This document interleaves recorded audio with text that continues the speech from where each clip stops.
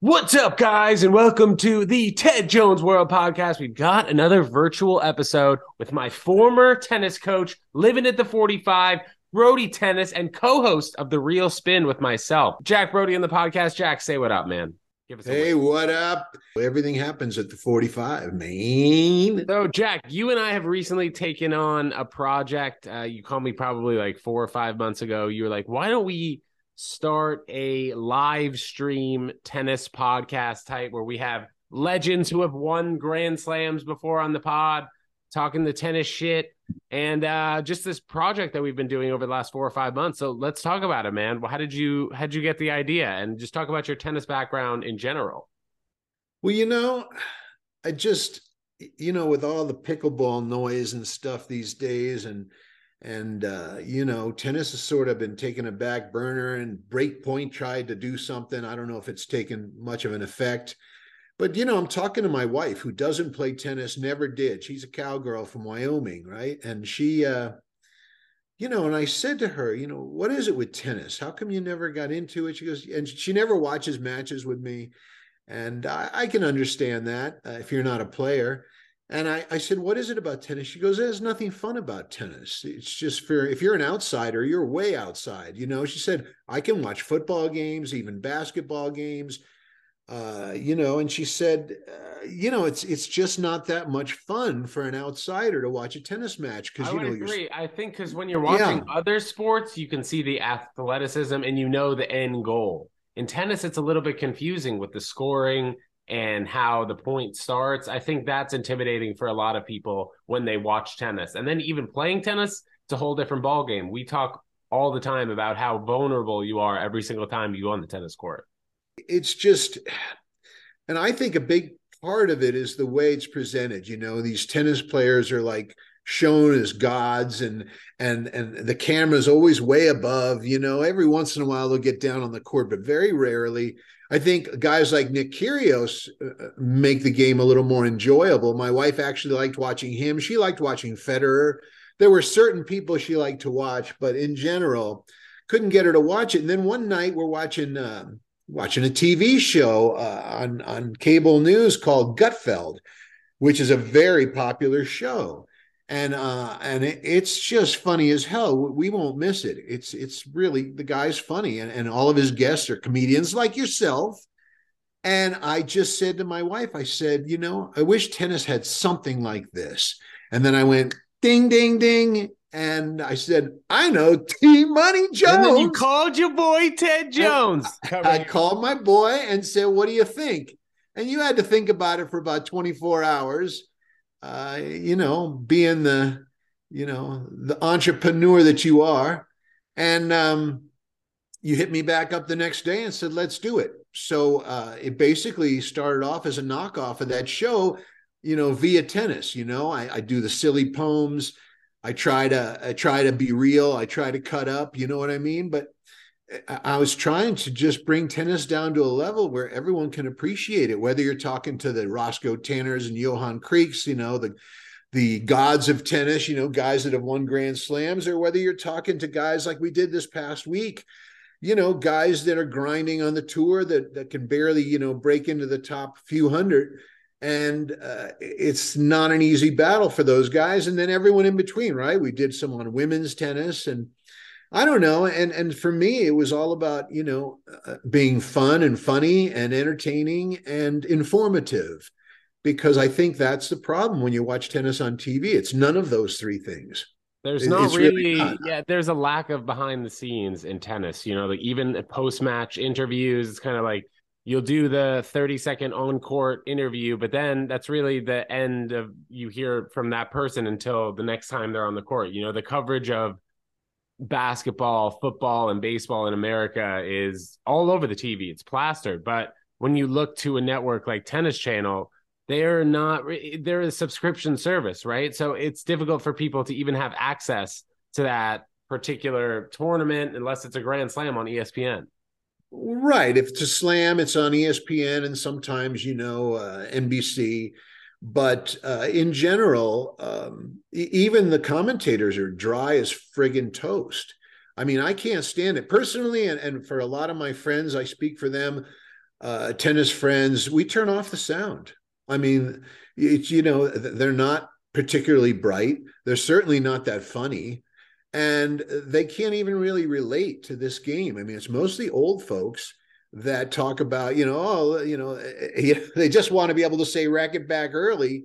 And you can't do that with these guys today. A guy like Kyrgios, he cracks the ball like his racket's a bullwhip. And me being in the trenches and worked with some great players, I think I know the game better. And I've met most of these guys, Shriver, Gilbert. I've met most of them, and yeah, I think I have a better take on it than they do. Period. So what do you think the that's why I call it the real spin, man. The other day we heard some funny stories, right? With Javier and Mark Kyle, the guy who beat Sampras, and in a tournament in Africa, and these guys, they grinded to qualify for Wimbledon. Yeah. And it's really fascinating to hear that story, because it's not a glamorized story, and I think everyone can relate to that, whether you're grinding to be a comedian, right?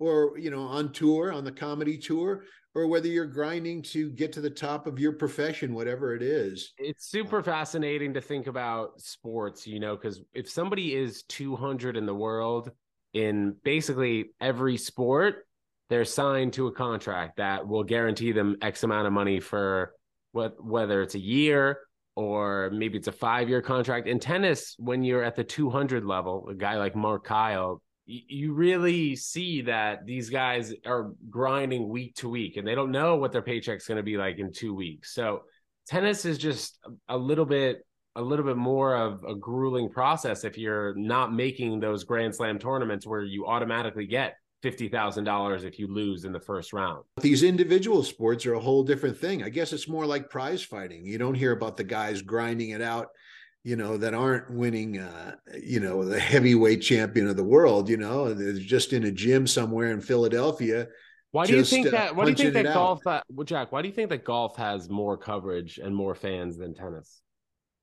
Well, I can tell you it didn't back in the 70s. In the 70s, it was all tennis, because you had all the celebrities, Farrah Fawcett, Vinnie Van Patten. You had all these pro celebrity tournaments, and it was a sexy sport. And golf was the secondary sport back then. I think Tiger Woods made a big difference. Right. I really do. But yeah, and I think they do a better job. I think they do a better job analyzing and the swing and all that, to help routine, weekend warriors with their golf game. And I don't think tennis does that. We used to have Vic Braden, who wasn't the greatest, God rest his soul. He was a great guy, but he at least, he was jovial, and he got people into the game, and he would come in the middle of a tournament on TV, and he'd go, "Hey, did you see him miss that backhand? Here's why." It gave you something, but that also feels like there's passion behind his words. Like anybody who watches golf really loves to play golf. When you can't really maybe say the same about tennis. It's when you think about the announcers, you don't think of Chris Fowler being a guy who's out on the court every week. But when a guy's announcing a golf match or a tournament, that guy's out there a few times a week on the course, learning more about golf. When the personalities in tennis, it's not really former pros or people who love the game. And I think that's something that's lacking in the sport. Well, I never really thought about that exactly, but I think you're onto something there. I think the guys like Fowler, and they got a couple of ladies now that you can tell are not players. They don't know the game well enough, so they don't really do much for you. And then the ex-players that they have on, well, they were grinding so hard and working out so hard. They don't have the personality. They don't have the wit. They don't have the humor. And also, no offense. So really, no good commentators at all. Yeah, no offense to their age, but these guys, a lot of these guys retired over 30 plus years ago. You know what I mean? Like, don't have the game has changed so much since then. You talk about guys like Nick Kyrgios, who are not swinging with just their arm. The guy's hitting underhand serves. So why don't we talk to somebody who's 250 in the world last year, and they're debating their pro career, but now they have a guaranteed paycheck from ABC for the quarter or whatever it is, the Grand Slam. Yeah, I agree with you on that one. Not to mention the fact that, these guys will reference a match back from the 70s. Who gives a shit? Really? I mean, even I used to love the tennis back there. I don't even care. I don't even care because the matches that I used to watch, Borg and Connors, you can't put that up against a Nadal Fed or a Djokovic, Kyrgios match. Well, You just would can't. you be interested in hearing two rivals in the booth, like guys like Jimmy Connors and John McEnroe in the same booth? Would that be something that'll bring in more tennis fans, the rivalry type? It's not a bad idea. You mean almost like the Manning brothers doing the football now? Yeah.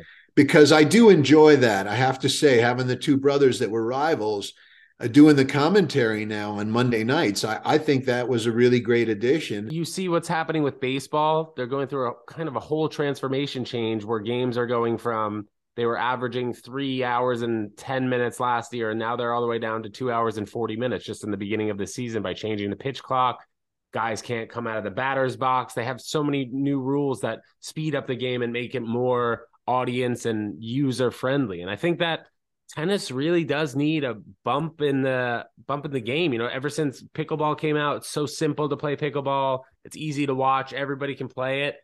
I think these scoring systems are draconian and old. We got to mix something up. It's that playing till 21-19 in the fifth set, I don't think is attractive to us younger people who are immediately going to change the TikTok if it's not funny in the first 0.5 of a second. You know what I mean? We need something to change it up. Well, I think tennis prides itself a little bit on being traditional. Right, but and then I don't think that's been working since the Sampras and Agassi days or since Roddick won the last Grand Slam. That was kind of the last time U.S. was really watching tennis. And yes, obviously the Venus and Serena years that they were together and playing, but I don't know. I just think it's been it's really you're talking slams because they have been doing it in the lower level tournaments, right? They're doing super breakers.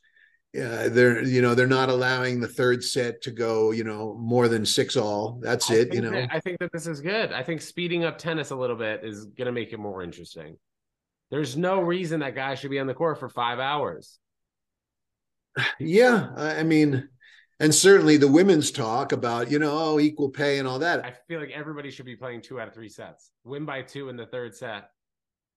That's fun. Yeah, I would go for that. The problem is, tennis is such a sport where some of it's just really massive endurance, and the true diehards just love to watch Nadal just grind it out for 5 hours. I mean, is he going to take the French, bro? He's a little hurt, but it's crazy. This happens every year. Is Nadal happens every year. The French? Is he going to win the French? I don't think so. Let's come back to this episode in 2 months. I should have put 10 grand on Nadal. I tell you that.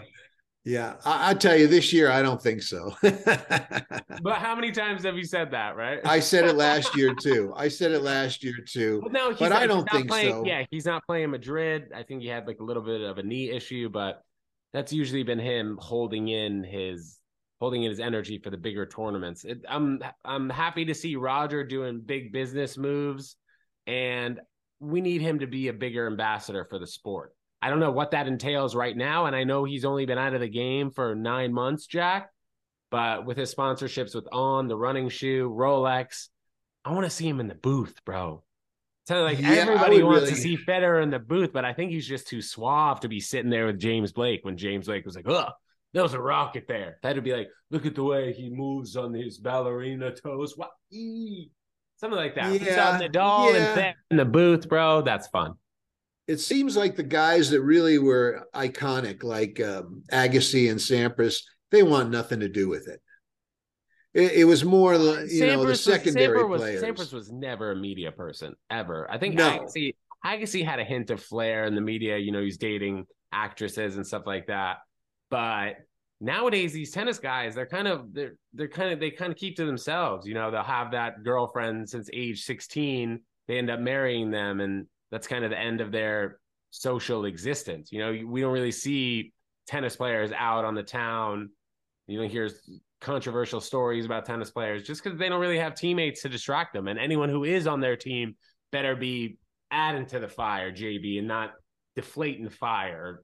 putting air on the fire, dude. Yeah. Yeah. I think it's gotten a lot more serious because we heard this week from those guys when it's not serious and they're just drinking too much. And what was Javier telling us about banging that girl who was 7 years older than him? And, Yeah. and he was like, oh man, I got a match tomorrow. Fuck it. I want to bang this girl.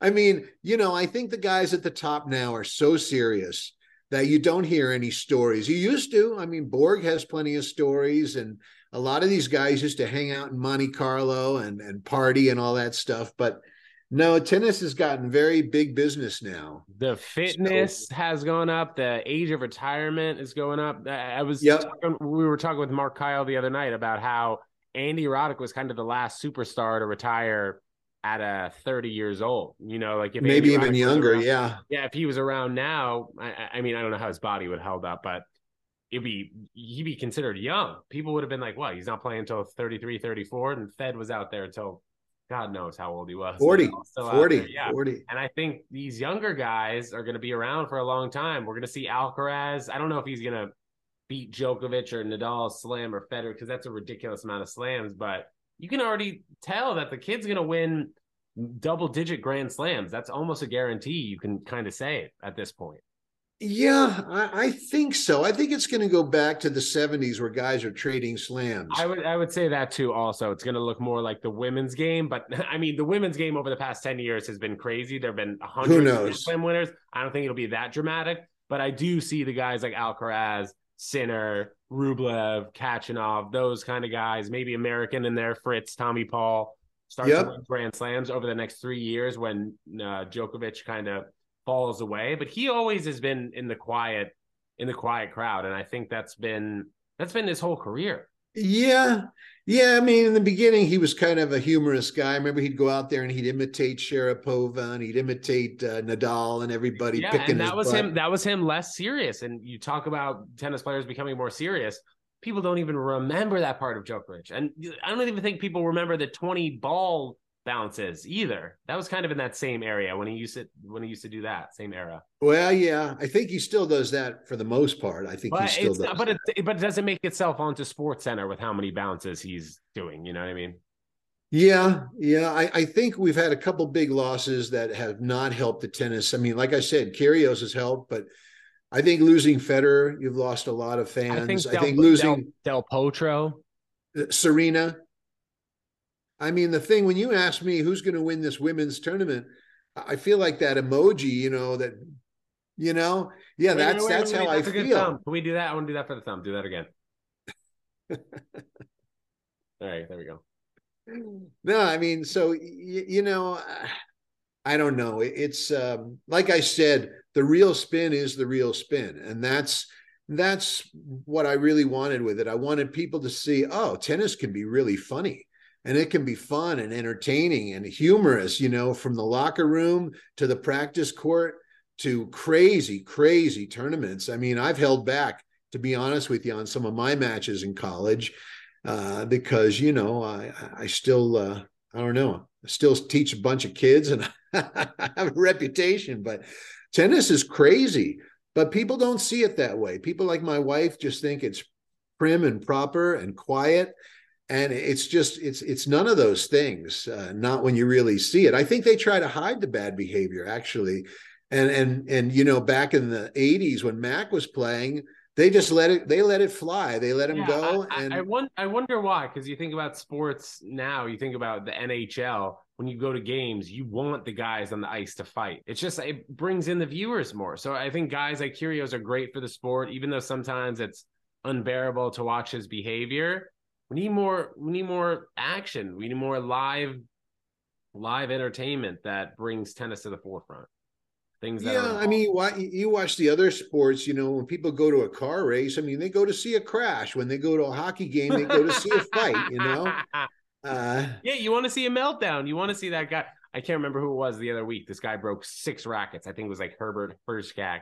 Broke no joke 6 rackets. yeah, I think I saw that video as well. But yeah, no, I'm not sure what's going to save the game, but I mean, certainly that's one reason I'm here. That's one reason I do the real spin and living at the 45 is because I want to bring more people into the game because it's an unbelievable game. I mean, it really can give you a life. I mean, look, you're still, even though you're doing something completely different now, tennis somehow managed to stay in your life, and it probably will to the day you die. So I really think people don't understand what tennis can do for people, as far as everything from, stick to itiveness to discipline to improvement and, never quitting. I just think tennis is such a great avenue. And unlike pickleball, it's not an easy entry. Pickleball, I always say the same thing. Pickleball is for quitters. If you don't want to put your heart on the line, play pickleball. I mean, I could see myself doing it when I got very frustrated at tennis. If pickleball was around, I'd probably go, screw this. I'm going to go play pickleball where my natural talents will be appreciated and I don't have to choke. There's no choking in pickleball. But tennis, I think that's the biggest factor in tennis is the choke factor. I know you hate it when people ask, what's a quick tip that you can give me? Just because the word tip is used so many different times in tennis. What would you say is a quick lesson for somebody to enjoy the game of tennis more? What's something simple that they can follow? I'm glad you asked that because I don't give tips.